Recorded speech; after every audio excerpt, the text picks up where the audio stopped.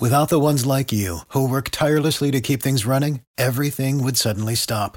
Hospitals, factories, schools, and power plants, they all depend on you. No matter the weather, emergency, or time of day, you're the ones who get it done. At Grainger, we're here for you with professional-grade industrial supplies. Count on real-time product availability and fast delivery. Call, click Grainger.com, or just stop by. Grainger, for the ones who get it done. Every team, every topic, everywhere. This is Believe.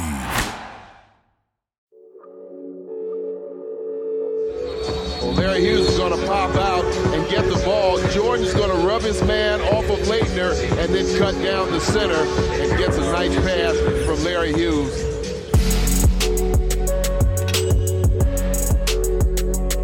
Long rebound, Hughes. Fake, jumper is good. Give it to me, Larry. Give it to me, Larry Hughes.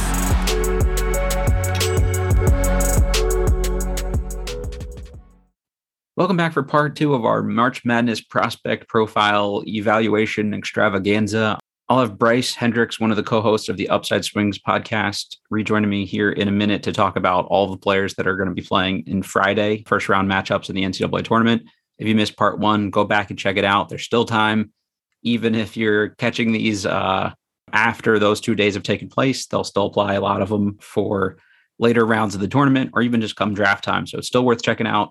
So go back and make sure you listen to part 1 if you haven't done that yet. Again, still think it'll be helpful for you or anybody try to catch up on the draft. Before we get to our part 2 with Bryce, let's just do another word from our sponsor, BetOnline. It's that time of year as college basketball takes center stage with the tournament finally upon us. If you're looking to wager this year, BetOnline is the #1 spot for all your updated odds and info, along with the greatest contests, including the bracket contest, where you have a chance to take home the top prize. Head over to the website or use the mobile device to sign up today and receive your 50% off welcome bonus on your first deposit. Just use our promo code BELIEVE, that's BLEAV, to get started. BetOnline is your continued source for all your sports wagering needs, including live betting and your favorite Vegas casino games. BetOnline, where the game starts. All right, part 2, Bryce Hendricks. We're going to be talking about all of the lottery-ish prospects that are playing on Friday of the NCAA tournament. Enjoy. Okay, Wizards fans, I'm back with Bryce Hendricks. We've got part 2 coming up here. This is now Friday's game slate for round 1 of the NCAA tournament. Bryce, thanks for coming back. I hope you're ready to talk some more prospects here. More than ready. This is a blast. All right, let's hit it. First game of the day. We're starting early here, starting strong. Number 2, Auburn takes on number 15, Jacksonville State, who kind of backdoored their way into the tournament to some extent. They play at 12:40 p.m. on Friday. Again, that's Eastern time. Obviously, we've got Jabari Smith here. Again, the Wizards are probably not going to be in a position to take Jabari unless they're like 8% chance of winning the lottery pays off. So if anybody, again, doesn't know about Jabari at this point, just Google. By the time you put in JAB, his name will probably come up on Google, and you'll see a lot of things about how very good he is. The guy I want to talk about on their team, though, more so is sophomore center Walker Kessler, 7'1" center, averages about 12 points a game, 8 rebounds. 4.5 blocks, which is insane. 1 over a steal, about 1 turnover. I'm like a big fan of Walker Kessler. Like this is actually maybe one of my like 4, 5 favorite guys to watch in college basketball right now because again, sucker for big men here. This guy is like an elite rim protector at the college level. I do kind of question if he can be that at the NBA level, but let's hear from the expert here. Bryce, what do you think of Walker Kessler? I have had a rough time trying to decide how good I think Walker Kessler is. I think a lot of his defense is kind of fake. And I mean that in kind of a, not a horrible way, but Auburn is content to just let everyone run right into him. Yeah. And he doesn't move around a lot. He kind of sits in the paint and blocks those shots. He is very long. He is very tall. I think he's probably 7'1", 7'2". That's what they list him at as 7'1" right now, I think, which he actually looks to be 7'1". Yeah, no, he is a giant out there. And he is a okay vertical athlete. He has great timing on blocks. The 4.5 blocks, I think, is probably a little overstated, but he is a good college rim protector. He has a good sense for how to block all these shots. But 3 of those blocks are people literally just throwing the ball up into his hands, I feel like, because he's just very good at being vertical. Like he doesn't have to jump half the time. He's just got like good positioning, and I don't know, he's just good at like not fouling too, which I think is also kind of a skill. Yeah, he's also great at keeping the ball in bounds when you block shots, like, which is always something I like. Mm-hmm. Evan Mobley did that. I loved that from him. He's great at, he's not always trying to just swat it out of bounds and stare you down. He understands, like, the possession will keep, like, the ball will stay with them, but if I grab it or I block it to a teammate, we'll get the ball. So he's awesome at that. He is not super mobile. I don't think he's going to be super scheme versatile. He's a drop coverage big, probably his whole time in the NBA, I would think. But I do kind of like how he maneuvers around the paint a little bit. Yeah. I think he can drop step kind of fast, which is valuable for rim protecting big. I have a tough time determining exactly how much of that translates, because so many of the great rim protectors in the NBA are awesome athletes, but Brook Lopez is one of the best rim protectors in the NBA, and he's not an awesome athlete by any means. Yeah. Can Kessler reach that level? Maybe, maybe not. But he is a worthwhile kind of first round guy for me. I just think that production speaks for itself in some ways, and you're just going to hope that some of that defensive prowess can translate to the NBA. He's only shooting like 20% on threes this year or something in that ballpark. It's less than 2 attempts a game. He's not a great free throw shooter. He's at like 60%, but this is a guy I watched like enough high school tape of that, like, he hit threes and stuff in high school and did like some of the stuff that Chet does now. Like in transition, he'll like just, I don't know, like elevate over a guy and shoot a three. Like he has done that. He hasn't done that at Auburn, but they also don't really want him to do that. So I do buy that, like, longer term, could he knock down enough threes, like low to mid 30s, to be like serviceable? I think that's realistic-ish, at least. Yeah, I think he can probably shoot. I mean, if you go back and watch his high school tape, like you mentioned, like he would hit like movement threes. Yeah, exactly. Which is not something he's going to do in the NBA. But I think that he can hit, I think he can hit probably wide open once. We bought Luka Garza as like a drop killer, right? Right. When you think about it, and obviously different prospects, but Luka Garza at Walker Kessler's age was not a shooter, and Kessler has some upside there. He has okay touch, I think, not great, okay. And the form looks fine. So he's got pretty good hands though. Like he catches tough lobs and stuff. Oh, he does. No, he probably has some giant mitts on him. Yeah, he can. Like even some of his blocks, he can like snatch block with one hand type thing. So like I think he can probably shoot a little bit. I don't think it's going to be an incredible source of offense, but I think he can get to the level where you have to guard him out there. The bigger worry is that he's not going to be able to attack closeouts. Yeah. And I don't think he's going to be a great roll man either, unless you just have a super deadly pull-up shooting guard. I think the hope for me is that he can develop a little bit as a passer and do all right in the short roll. So if he catches in the short roll, he has the option to step into a jumper at the free throw line, or hopefully bring a defender and kick to a corner, kick to a cutter, whatever that is. That's my hope for him. He hasn't shown that a ton, but also Auburn relies a lot on their guards to do all their playmaking. It's all Wendell Green and KD Johnson and those type of guys. So I like Kessler. I really do. He's a fun watch. Auburn is a fun team. I have worries about exactly how he translates, but I think the production and the size is hard not to take a bet on in the top 35-ish area. He's a guy that I'll probably have higher on my like own personal board by the time it's said and done than I should, but I also wouldn't want the Wizards to take him anywhere before like 25. So that's like the range I think you start to consider someone like that. Next game here, we've got number 3 Purdue against 14 Yale. It's a 2 p.m. start. Jaden Ivey is another name here that everybody loves in Washington. I actually don't think there's any chance of us getting him either. To me, I would actually bet money that to me, he's guaranteed to go top 3.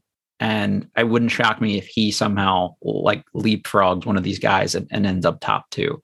I know you've watched a ton of Jaden Ivey film here. For anybody who hasn't seen him, sort of a combo guard right now, insane athlete, 17 points a game, 5 rebounds, 3 assists, also close to 3 turnovers, about a 37% 3-point shooter on 5 attempts a game. What do you think of Jaden Ivey? Jaden Ivey is really, really fun. He has some of the coolest dunks I've ever seen in my life. We talked about Kendall Brown as one of the top athletes in this class. Jaden Ivey is the guy who is my pick for the top athlete in this class. It's pretty rare you see 6'4" dudes do like just dunks off vert under the rim in college basketball. And he's had a few of those where he's just and wide then bump open. their head on the backboard while they're at it. Yeah, just some crazy vertical athleticism. I will say I don't love the burst from Ivy. I think he is closer to De'Aaron Fox as an athlete than John Morant, if that makes sense. That's sort of my delineation. Which is not a bad thing. It's just John is like a top 3 athlete in the league, maybe, you know? Yeah, it's just different. And what I noticed in my recent deep, I did a really deep dive on Jaden Ivey, watched, I think probably 25 of his games from this year, is I don't think there's really any chance he plays the 1 in the NBA. I just don't think the craft is there. The passing is meh. And I if he's not super bursty to just sort of barrel to the rim every single time, I'm not sure he can play the 1. I think he's a lot more of an off guard who is going to kill in transition. He's going to live at the line in the NBA, and you hope can shoot at a high enough clip to be a solid half court player. That's sort of your hope for him. I think there's real all-star upside with Ivy, but I think there is a surprising amount of downside in a bit of a different way. I think we always do this where it's like high athlete, that means high ceiling and low floor. That's not really what I mean with Ivy when I say high ceiling, kind of low floor. It's more that he's a very specific type of athlete. And with his limitations, it worries me that the limitations combine to keep him sort of in a box as a player. And I'm not sure how he can get out of it. And it just makes team building a little harder. You know, if he could play the 1, if I really thought, you know, if just one of the craft or the burst or the passing were there and he could maybe play the 1 a little bit, I think that would be that would have boosted him way up my board and I would have been way higher on it. But I think him having to be a 2 and to score first 2, it's just a little harder on team building. But he is an awesome prospect, an awesome athlete, one of the best watches in this class if you like cool dunks and just things that kind of make you rewind the tape and just go like, I don't even know how that happened. But he's someone who I'm always a little bit more careful and scrutinous with sort of the top guys in a class. And he's someone who I think the closer you look at some of his micro skills, the lower you might get on him. He's somebody to me that for a team to take him, sell themselves on taking him in the top 2 or 3, you have to sell yourself on him being a point guard, I think. Like that's what allows him to maximize that value that justifies that high of a pick. If you're an NBA team that doesn't think he can be, you know, at least a part-time 1, that probably moves him down your board, to your point, because now you have to put him next to a very specific type of player. And I don't really even know exactly what that sort of perfect backcourt mate would look like for him, but he's a decent shooter, probably a better catch and shoot 3-point shooter, I would say, than somebody off the dribble. But to me, like the defense is not very good most of the time, but is that because it's just like a really tough situation for Purdue to defend with like 2 behemoths and he's got to fight through every screen? So like I maybe give him a little bit of a pass on some of that stuff. He makes some really good passes, I think, but isn't like a consistently good passer. And to me, if he could be a 1, even in some context, like Purdue would have done everything in their power to make him a 1 this year, just because their point guards, like this isn't he's next to Severe Wheeler and they're clearly our best guys, so we have to play them together. They're playing like 2 average rotation level college players at the point because Ivy really kind of can't so far. So I'm with you that he's not there, but I think if you want him to maximize his value, he kind of has to be, if that makes sense. Yeah, for sure. I mean, even I would argue that their 2 starting guards are probably below average Big Ten guards. Yeah, I think you're 100% right. That's fair. But yeah, for me, Ivy's, you mentioned the defense and sort of kind of why he can't play the 1. He can't decelerate at all. Mm-hmm. And it shows up on defense and it shows up on offense too. Like on defense, he's really susceptible to sort of hard change of direction. If you watch him against Illinois, I think that was the most telling game for me on his defense. Alfonso Plummer and Trent Frazier could get him on crossovers or kind of stop on a dime hesitations pretty much every time because he gets going in one way and he can't slow down. And I'm not an expert. I'm not sure that's something the NBA can fix, but it's worrying for me. Mm-hmm. And it's why like he doesn't really have a mid game because his only move in the pick and roll is I'm either going to get right to the rim or he's going to try and put his guy in jail. Mm-hmm. And because he's not super bursty, if he puts his guy in jail, he's not going to then blow by the big. And sort of he puts his guy in jail, tough shot, or you mentioned his nice passes. I think he does have the pocket pass or sort of some lobs to bigs. He doesn't play with bigs who are going to go catch lobs, but sure. I think he can be an okay pick and roll passer, but I just worry that if he can't slow down, a team is going to be content with a Jaden Ivey mid-range shot every single time. So if he's just going to put the guy in jail and take a mid-range shot or a floater, I just, for me, like you said, I just don't see him as a 1, and he's still a good prospect as a 2, but he's not like a top 5 guy for me if he's a 2. It hurts the versatility there. Like you said, you have to have a specific sort of fit for him. To me, he can, like, air quotes, play the 1 on a team where he doesn't have to be like the main offense initiator, like if he played next to a guy that's, I don't know, like a point forward or Luka or somebody that like does a lot of the creation for their team. Could you roll Jaden Ivey out there as like the air quotes 1? Yeah, for sure. But how many teams that are going to be drafting in the top 5 or 6 can afford to kind of put him in a situation where somebody else does the majority of the creating? I would think is probably the question. Just again, the Pistons, probably. Yeah, exactly. Next to Cade, honestly, that maybe is the ideal fit for him and for a team. This is not to say that we don't think Jaden Ivey is a good player, by the way, before anybody gets mad at us. He's like super good, and we're nitpicking like at somebody super good. But to my original point of will he jump up somebody's board into like the top 3? That's kind of what you have to see to justify that, I think. For sure. Like that's with the top guys. For me, I'm always going to be more nitpicky. We could have done all this pinpointing stuff with Walker Kessler, but we didn't because he's not going to go top 5 in this draft. It's important to get the top of your draft board right. And that's how I view that. So when everybody is still on the board, you have to put more scrutiny into the guys you take. I think that's totally fair. Staying with somebody that's sort of in that general range too. Number 2, Duke takes on number 15, CSUF at 7:10 p.m. Paulo Banchero. Again, we're not going to do like a deep dive on Paulo because there's almost no chance he's available to the Wizards. I'm like irrationally high on Paulo, and I think it's become cool to like hate on him. So I'm not even going to get too far into it here, but he's really good. If you haven't seen him, watch him and stay for all the rest of the other potential pros on the Duke roster here. The one that I think could potentially be attainable for the Wizards, although probably not, is AJ Griffin. He'll be almost 19 on draft night, but he'll still be an 18-year-old, which is always a good sign. He's a small forward, averages about 10.5 points a game, about 4 rebounds, and he's been just like a lights out shooter at almost 50%. He's like 47 and change, I think, right now on 4 attempts a game. He's a 76% free throw shooter. What do you make of AJ Griffin? Every year there's a guy that somebody says is the next Kawhi. I've heard that a couple times with Griffin already. Like, where should we be looking at Griffin on draft night? Griffin is awesome. He is really, really good at the sport of basketball. That's the easiest way. The easiest way to put it. When he was 16 playing EYBL, he was approaching Michael Porter Jr. levels of unguardable. Mm-hmm. Just if you go back and watch, I mean, some of the stuff he was doing, just you don't see 16-year-olds do. And I think if he would have been healthy for his junior and senior year, he would have come into this draft as the surefire, no doubt about it, number 1 overall pick. Wow. I really have no doubts about that. I like it. The Duke context has been weird. He's come off the injury, and he's looked like he's coming off an injury at times. He's looked a little slower, a little hesitant.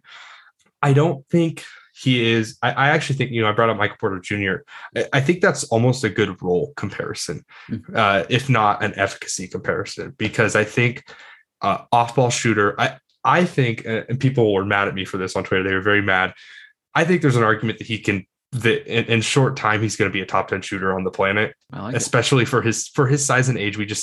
He shot 40% from throughout his high school. Base, like the spread out leg situation doesn't worry you at all? No, because he's proven he could shoot it without that too. He's hit some step backs where the legs come together. I don't know why he has such a wide base, but at a certain point, he's shooting almost 50% from 3 on high volume, and he's shot above 40% from 3 across amateur ranks, which is the best shooters on earth did not shoot above 40% from 3 when they were 16. It just doesn't happen. It's very, very rare. And it's just, I bet on that track record. And then he's also an interesting athlete. He's kind of bursty, not incredibly so. He's going to attack closeouts, really good 2-foot leaper, not a great 1-foot leaper. I don't think I think he can be a really, really effective off-ball player with some potential ISO scoring with step backs and pull-ups and such. And then it's just sort of a question of how good is he as a defender. And I think he can be fine. He's not smart. He knows how to quick. play, like that allows him, I think, to be a good defender.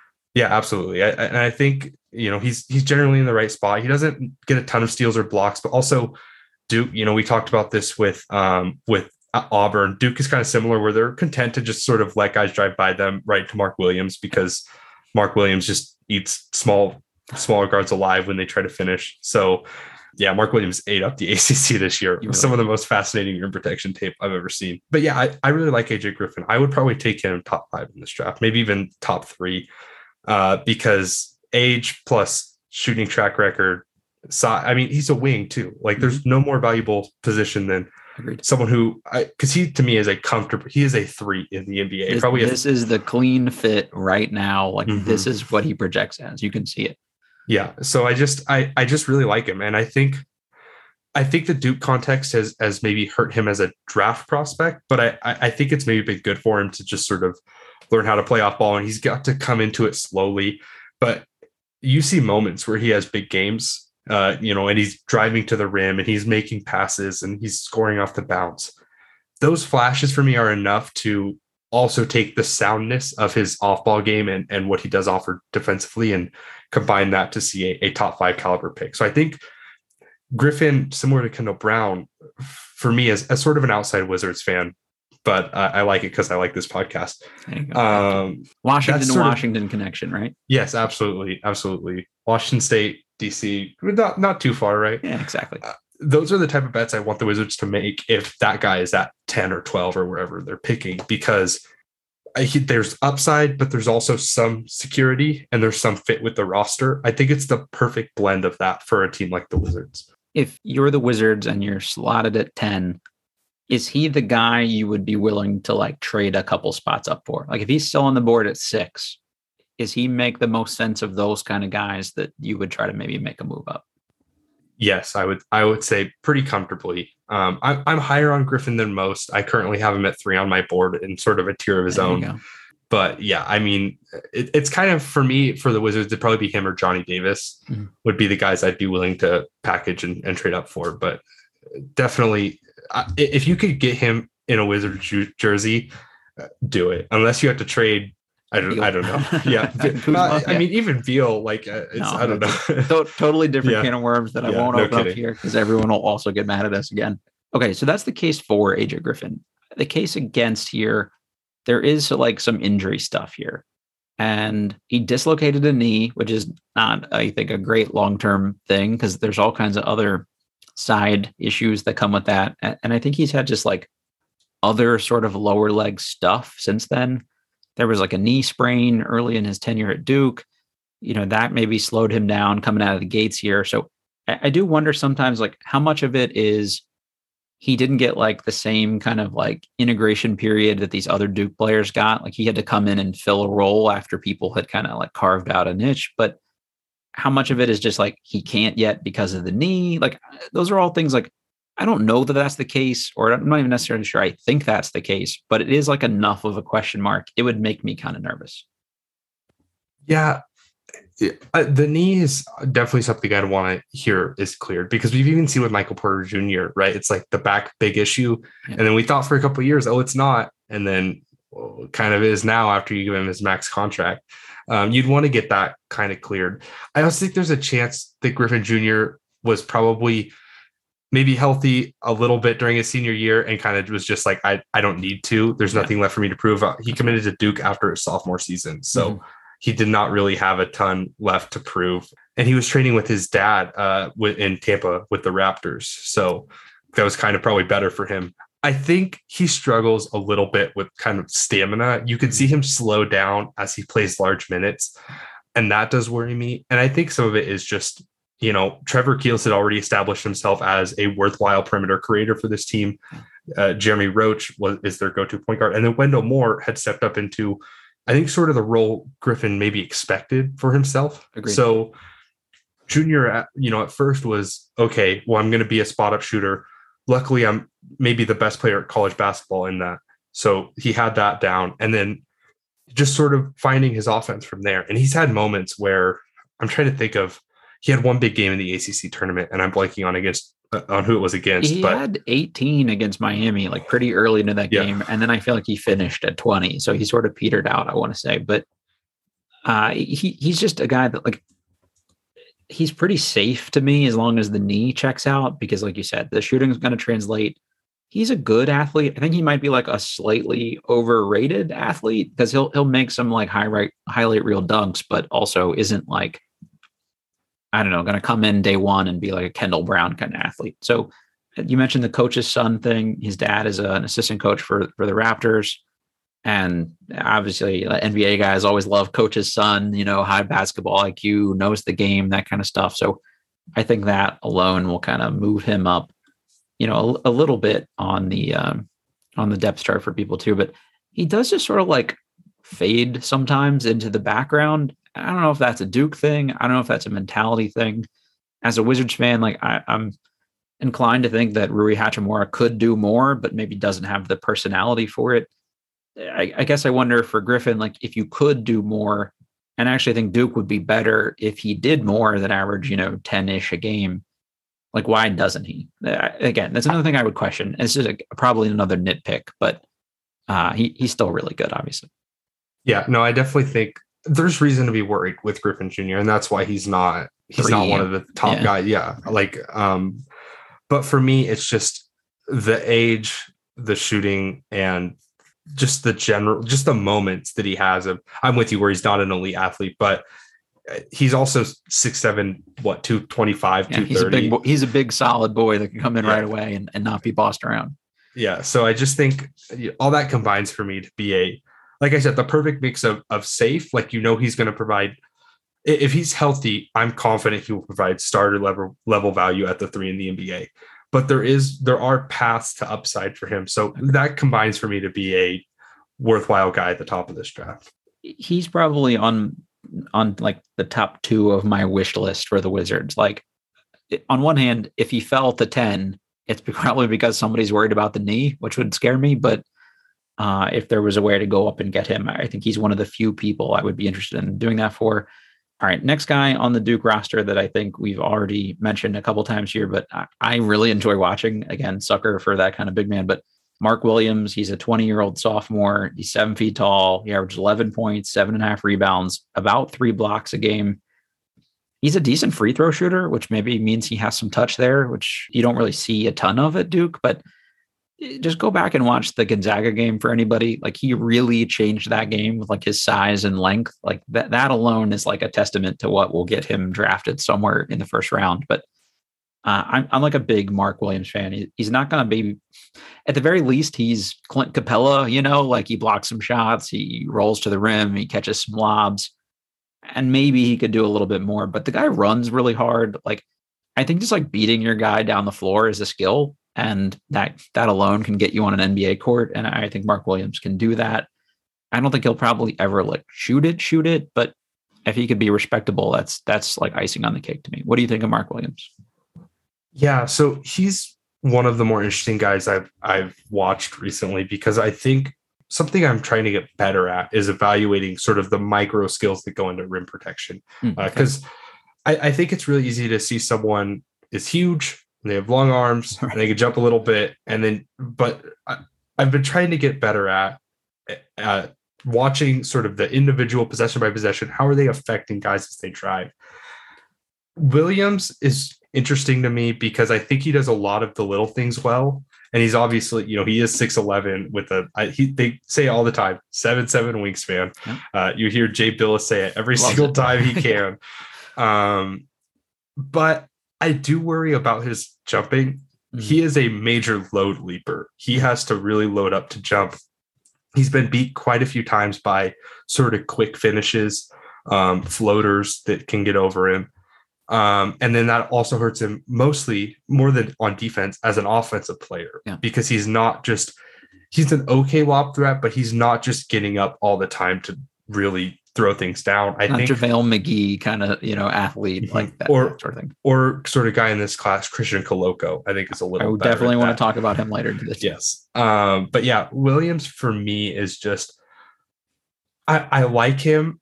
I'm just worried that if he's just not quite the rim protector we hope he is, then he's probably not a real high level guy. The passing is okay. I think he has moments as a passer, but I don't know. A lot of that is sort of high-low passing. I'm not confident he's going to get a ton of high-low looks. I think your major hope for Williams is that he can develop a mid-range shot, makes him more deadly in the pick and roll because he can pop a little bit, makes guys respect him. He can take advantage of that passing, and then that he can be that not only a rim protector, but also he's such a big body. Like he's the guy you're like, okay, we can put him on Joel Embiid or someone like that. He's not DeAndre Ayton physically, but he's closer than like a Clint Capella, because Clint Capella is skinny and probably only like 6'9", 6'10". Like Mark Williams is legit 6'11", strong. Just a big boy. So I think my hope is that the post defense is good enough that he figures out a role there. The rim protection gets to the level it needs to, even though I don't think he's ever going to be like a super, super high level rim protector, and then that he can develop a shot and take advantage of his passing that way. So a couple of things need to go for him, but I don't think any of those are out of reach by any means. He's interesting. He's someone who I've had a tough time figuring out where exactly I want to put him on my board, but he's definitely good, definitely draftable. And I think he's probably going to have a role in the league, even if that role is as a backup. Yeah, for me, this isn't somebody I would consider in the top 20, but anywhere after that, I think you could start to make a case for.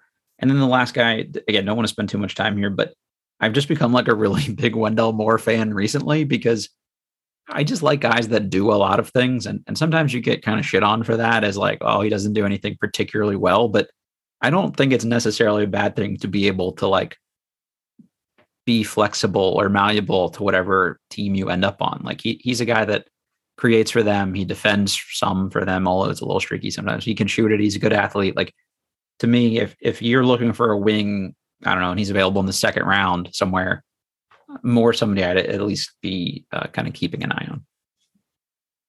Yeah, I really like Wendell Moore too. I have some where he's sort of a jack of all trade and master of none type, and that he doesn't have anything he can really hang his hat on. But I just think there's value to being good at everything. Yeah, I have no doubts he's going to hit spot ups in the NBA at a solid rate. I think there's some, pull up equity there. He's looked really comfortable in the mid range this year. He's a good cutter, though he doesn't do it a ton with Duke's sort of spacing issues. At times he doesn't cut a ton, but when he does, I think he's a good cutter. The defense is solid. He's a little slow. He's definitely a 3 in the NBA, but he is only like 6'5", probably 6'4", 6'5". So, you sort of do have to reconcile that, but he has long arms and he's strong. He's just good at everything. He's a solid bet to make in that sort of, probably 15 to 30 range, somewhere in there. He's definitely a first round guy for me. There's some downside there that is just, he doesn't shoot at a high enough level and he's not a good enough defender that he just doesn't have that upside, but he's just so solid. It's hard for me to bet against that. And he's still young. He's really young for a junior. So yeah, I want to say he's almost the exact same age as Ty Washington for context, which like to the day, like it's pretty darn close. So that alone, I think, gives you some amount of like wiggle room, I think, to envision him being able to do more. For me, if this makes any sense, like he's a guy I'll give a first round grade to, but I wouldn't want to draft in the first round. I think he'd be like a super value guy in the second. Keeping it moving here. Number 6, LSU takes on number 11, Iowa State, 7:20 p.m. Terry Eason. He's very, very interesting to me. So I'm going to throw him out here, and I'd love just you to tell me where I'm wrong on this. But again, 21-year-old sophomore, 6'8". He averages 17 points, about 7 rebounds, 1 block, 2 steals, 2 turnovers, about 36 from 3 on like 2.5 attempts, almost an 80% free throw shooter, which he gets to the line a good amount, which is good. All right. So the case for here is physical tools. He can defend multiple positions. He gets to the free throw line. He's shooting better and better as the year goes on. He's good at attacking bigger guys off the dribble. He's good in transition. He can make some like interesting passes here and there. And he just seems to be the guy that like makes plays, but the downside here in the case against, I guess, is one, sometimes he looks totally lost. Two, he fouls a lot. I don't think people who see highlights of him realize that he's come off the bench basically to be like a backup center for them all year, which is a little weird to me. And he like physically is incapable of driving left. Like he cannot do it. I watch enough LSU games at this point. Like, again, this worries me as like a Denny Avdia watcher to have another player who can only dribble in one direction. So, but the potential to be a good defender here might be special with him. So like, where are you on Eason? So I really like Tari Eason. He's one of my guys in this class, I think, partially because he's from the Pacific Northwest. So that obviously always lean towards those guys. But he is just a bet on outlier tools mixed with skills and competitiveness. He is really obviously competitive on the floor. LSU's defense is really, really weird because there are times, especially him and whoever he's playing with as the other forward, are almost in like a matchup zone because he's never chasing guys around the perimeter. They always need him low. Even if Efton Reed, who is their offensive center, is out there, they will have Efton Reed on the perimeter so Tari can be there to protect the rim because he is their only sort of above average rim protector. But he's good at that. And I think if he was on the perimeter more, we'd see him be a good perimeter defender. If you go back and watch him at Cincinnati, he was really, really good at that. He's laterally quick and he's huge. He's like 6'8", 6'9", and strong. I think he can be like a legit wing stopper type guy in the NBA with the good off-ball instincts. The offense is a question, but I think the shooting indicators for me are enough, as well as with the improvement path that he's on, to buy him as a shooter, at least in spot ups. And he's even flat, like he shot some pull-ups this year if guys go way under screens. And then I think the passing is better than that assist turnover sells it as. Agreed. Because it's that LSU team is kind of weird and sloppy, and LSU can't shoot. Yeah. He makes so many fun passes that end in bricks, that's college basketball. We saw it with Cade last year. I almost never use assists as a proxy for being a good passer. Agreed. I think he's going to be a good passer in the NBA, even though I think he's probably going to be an over aggressive passer. If I'm being honest, that's his mentality. He is aggressive. And you talked about how you were worried with the Wizards that your guys are too passive. That's not Tari. That will never be the case. Yeah. Tari will drive through guys and he's strong. He can finish if he gets to his right hand pretty much all the time because he's super crafty with the right hand and strong and he's athletic. The left hand does worry me a little bit, but I'm not exaggerating that, right? Have you ever seen him like just straight up drive left? No, he has made some like change of direction moves to his left. So there's at least that, but I think, but yeah, no, it's fair. He's very, very right hand dominant. I think I have hope that he has a good enough handle. So even if he's not driving left to finish left, he has a good enough handle to create space that he can probably drive left and get into a mid-ranger, or you have to respect him enough that he can make a pass. I think I buy all the sort of miscellaneous parts with Tari coming together, but I'm also willing to acknowledge that they are sort of miscellaneous parts that don't always coalesce into a whole right now.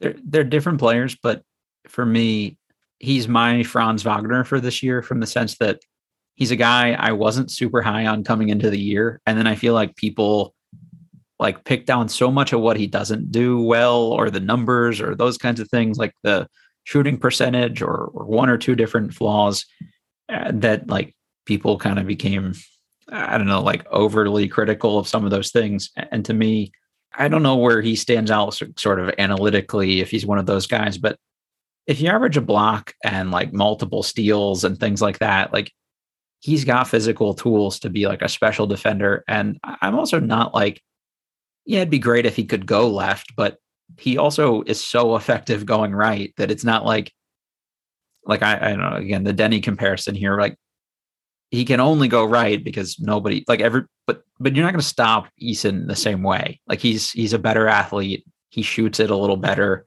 He's a guy like I'm just sort of slowly coming around on more as the year goes on here. I don't really know what he is. I think he's probably best suited as a 4, I think, to be honest, but could guard multiple positions. But offensively, I think you want him maybe as a 4 to kind of best maximize what he does well. Like the ball handling would be less of a concern if he could just blow by other sort of bigger players. So he'll be interesting. All right, let's pivot to the next guy here. I really want to get your opinion on number 1, Arizona, again, against TBD. They have one of the play-in game winners, which is yet to be decided at the time of our recording, at 7:27 p.m. on Friday. Bennedict Mathurin. This is a guy I paid no attention to last year. I will fully admit I didn't know anything about him. A friend had to tell me about him, and I still kind of didn't get it. And I've just become like a really big fan over the course of the year. 20-year-old wing. He's probably 6'6", I would say. Averaged about 17.5 points, 5.5 rebounds, 2.5 assists, 1 steal, 1-ish turnover. Is a 38% three-point shooter on about 6 attempts. And he's a 76% free throw shooter. What do you think of Mathurin? So first I'll say I've stood next to Mathurin. Probably not 6'6", probably 6'5", more like 6'4.5". Yeah, 6'4", 6'5". Yeah, okay. Something like that. But that is a little concerning for us as a fan base that needs like a real 3. But yeah, I would not bet on him as a 3 if I'm being honest. But going to the positive, he is the definition of explosive in just almost every way. He's an explosive shooter with off-ball movement. He's an explosive finisher at the rim. He had this one dunk in the Pac-12 tournament. I think it was against Stanford, which ended up being a close game, where Koloko passed him as he baseline cut, and off 1 foot, he and this is in the half court, full back scratcher, 2-hand dunk over someone. And it's just like, that's just not something you see from 6'5" guys very often.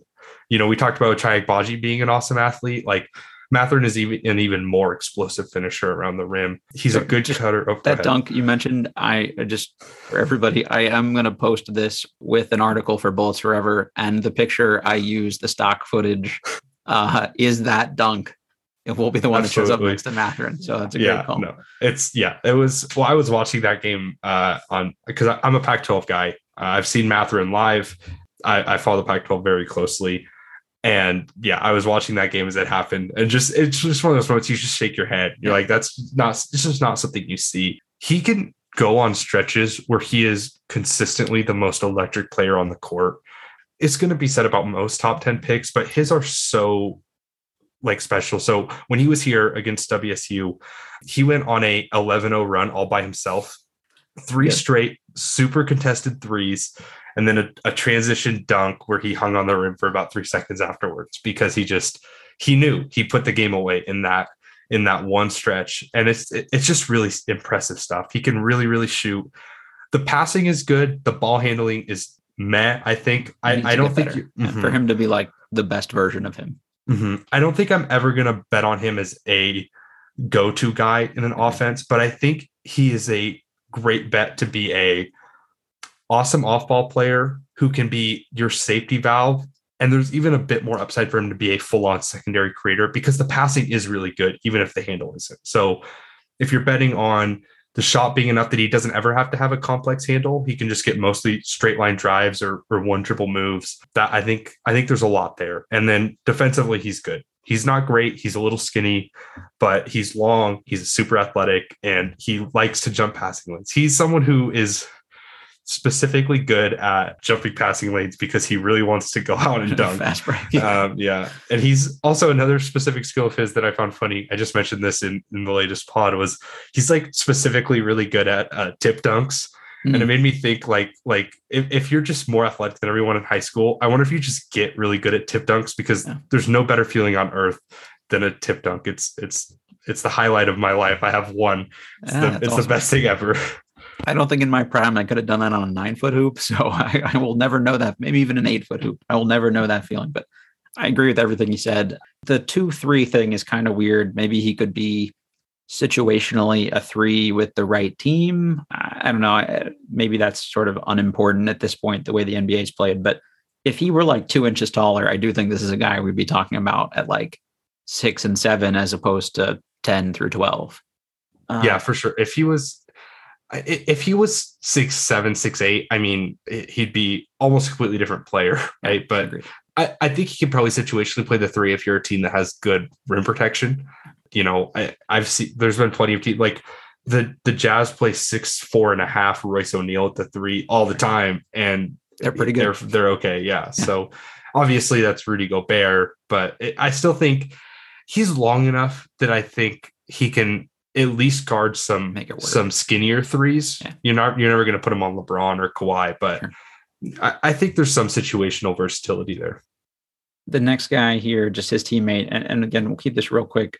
Christian Koloko, 22-year-old shot blocker, 7'1" center, 12 points, 7 rebounds, almost 3 blocks a game, decent free throw shooter. I guess the question here is the similar guys we've talked about today, specifically Walker Kessler, Mark Williams, Christian Koloko. If you had to rank those 3, what order would you put them in? This is tough. I would probably go Koloko, Kessler, Williams. Same. I think that's my same order. I really, really like Koloko. I think he is, aside from Chet, the best bet in this class to be a consistent all defense type guy. Mm-hmm. He's long, he's quick. Like his short area quickness is really, really impressive. He'll bother guards on the perimeter. If, he's not going to stay with them for long ISOs, but enough. Yeah. Enough that he can, there's some situational versatility. He's really good at the nuances of rim protection. His footwork is great. Stepping into blocks. He doesn't keep it in bounds like Kessler, but other than that, you can work on it. And then he gets up the quickest of all of them. And I think for me, when I'm trying to predict who is going to be the best of a set of good college players, good college rim protectors, I'm going to bet on the one who just gets off the ground the quickest, because if you can get off the ground quick and you're as long and tall as he is, you're going to be a good lob threat. Yeah, so challenge a lot of stuff too. I just really like Koloko. He's probably going to end up like a borderline top 20 guy for me. I love it. Yeah, I'm becoming more and more a fan as I get more and more into the Pac-12 here. All right, last guy. I know you watched a good amount of this person recently too. Number 3, Wisconsin takes on number 14, Colgate, 9:50 p.m. is the last of our guys we're going to talk about. I think he's another popular name with Wizards fans. Johnny Davis, 20-year-old sophomore, 6'5", maybe-ish shooting guard. 19.7 points a game, 8.2 rebounds, which is awesome. 2.2 assists, 1 steal, 2 turnovers. Only a little below 32% from 3 on only 3.5 attempts, but he is close to an 80% free throw shooter on a lot of attempts. So I do buy that maybe there's some touch and stuff there. What do you make of Johnny Davis? Where is he on your board? All that kind of stuff. So I'm high on Johnny Davis, but I am worried about being too high on him. So something we discussed in the pod where we talked about Johnny Davis was, I think there's a shot making spectrum, right? Yeah. Of prospects who make their sell on being excellent, tough shot makers. Mm-hmm. On one end you have like Austin Rivers and James Young type guys. Then on one end you have like Devin Booker and Damian Lillard and those type of guys. And it's sometimes hard to determine where someone falls in that range. He definitely watches Devin Booker play basketball. Yes. A lot. Oh no. Yeah. You could tell he watches a lot of Devin Booker. Probably a big Kobe fan too. I've said like Bradley Beal's new sort of style of play is a comparison to a lot of mid range. He does create a little bit. Like the assists aren't super high, but I think that's the product of the team. I think he can really pass. Okay. I think he's closer to Devin Booker as a passer than Bradley Beal, if I'm being honest. I think his passing is really what sells him for me as like I can be high on him, because he's like super ambidextrous. It's really interesting. He throws left hand, right hand skip passes all the time. He might pass better as a lefty than a righty. Honestly, yeah. He doesn't finish better as a lefty because he has no explosion off his right leg. He's an interesting test case. People always think of handedness, but you also have a dominant leg, footedness, and he's very much like, you could tell because he's clearly ambidextrous, the ball handler, passer, and even a finisher. Like he'll pull out lefty floaters, but when it comes to right around the rim, there's one leg he's getting off to almost try and dunk on someone, and there's one leg he's barely a foot off the ground. So, but yeah, I really like Johnny Davis. I think the sell is that you can eventually extend out all the tough mid-rangers to 3. Because he has some, like he'll hit step backs and side steps, and those are awesome shots. But in the NBA, they're not valuable. But if he can extend that out to 3, you're suddenly talking about an all-star caliber player. And he's also a good defender. We didn't, don't talk about that too much, but I like his defense a lot. And like I said, I buy the passing. He would be a really interesting fit in Washington. I'm banging the drum for him to end up in Indiana, But I like that too. But yeah, I like Johnny Davis a lot. But there is a chance that he ends up as like an Austin Rivers type in the NBA, because it's just, if he's not that level of shot maker that he's shown over this one generally small sample size college season, then he's suddenly not the prospect we all hope he is. Yeah, the case against here, right, is like, why has he had to take so many tough shots? I do think some of that is the team, and some of that is, sometimes somebody has to take the shot, even if they're tough. It gives you stuff to rebound. It gives you, opportunities to kind of make plays off of a missed shot too. He's a little streaky, but again, like if you could just isolate and get a bucket, like you have to make tough shots, right? And I think that is a skill, and you can kind of work on the other stuff. So if he's a guy that's available at like 10 and he ends up a Wizard, even if the fit doesn't make a ton of sense, I wouldn't call that like a bad draft for them. Yeah, for sure. And he's the type of guy where I think he can be good enough that you just figure out the fit, right? It's the same with like the Cavs when they drafted Darius Garland. You think they're upset they drafted Darius Garland at this point? Okay. Yeah. Just there's some guys where I think fit matters, and then there's some where if the upside is there, you just bet on him. And I think that's Davis. If you have a 2-guard in place, he's strong enough. He can maybe play the 3, and he's a good enough passer that if you have other ball handlers, you could probably put him at the 1 too. He's positionally versatile, and the upside is real with him. He is a potential. He's one of, every draft has a few all-stars, even the bad ones. He's one of the guys in this class I could see working up to an all-star caliber impact on the right team. Yeah, I think he's either that or he's like a good 7th man. So like even at the end of the day, like he's still a productive player for you. Bryce, this has been great. Thank you so much. I mean, this is way better than I would have been able to put together on my own. I have a ton of respect for how much like work and effort you put into this, and your ability to remember all these things about all these different guys is awesome too. So thank you again for coming on and doing both episodes here. Yeah, thank you so much, man. Again, thank you for thinking of me. It's always fun to get invited on these things.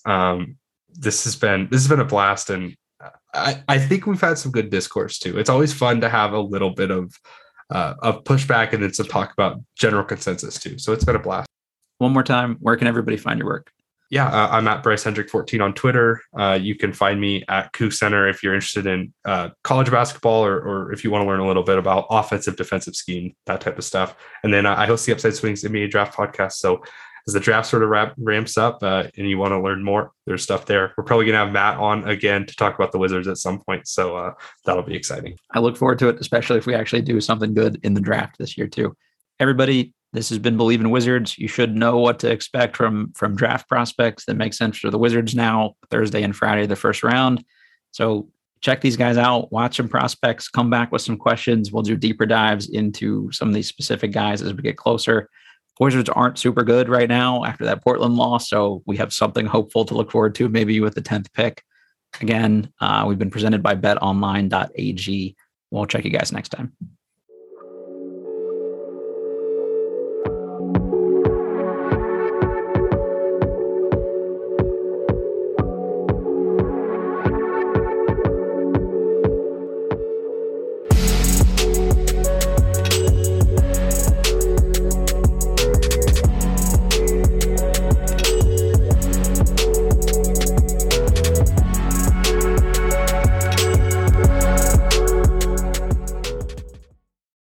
For the ones who work hard to ensure their crew can always go the extra mile, and the ones who get in early so everyone can go home on time, there's Grainger, offering professional-grade supplies backed by product experts so you can quickly and easily find what you need.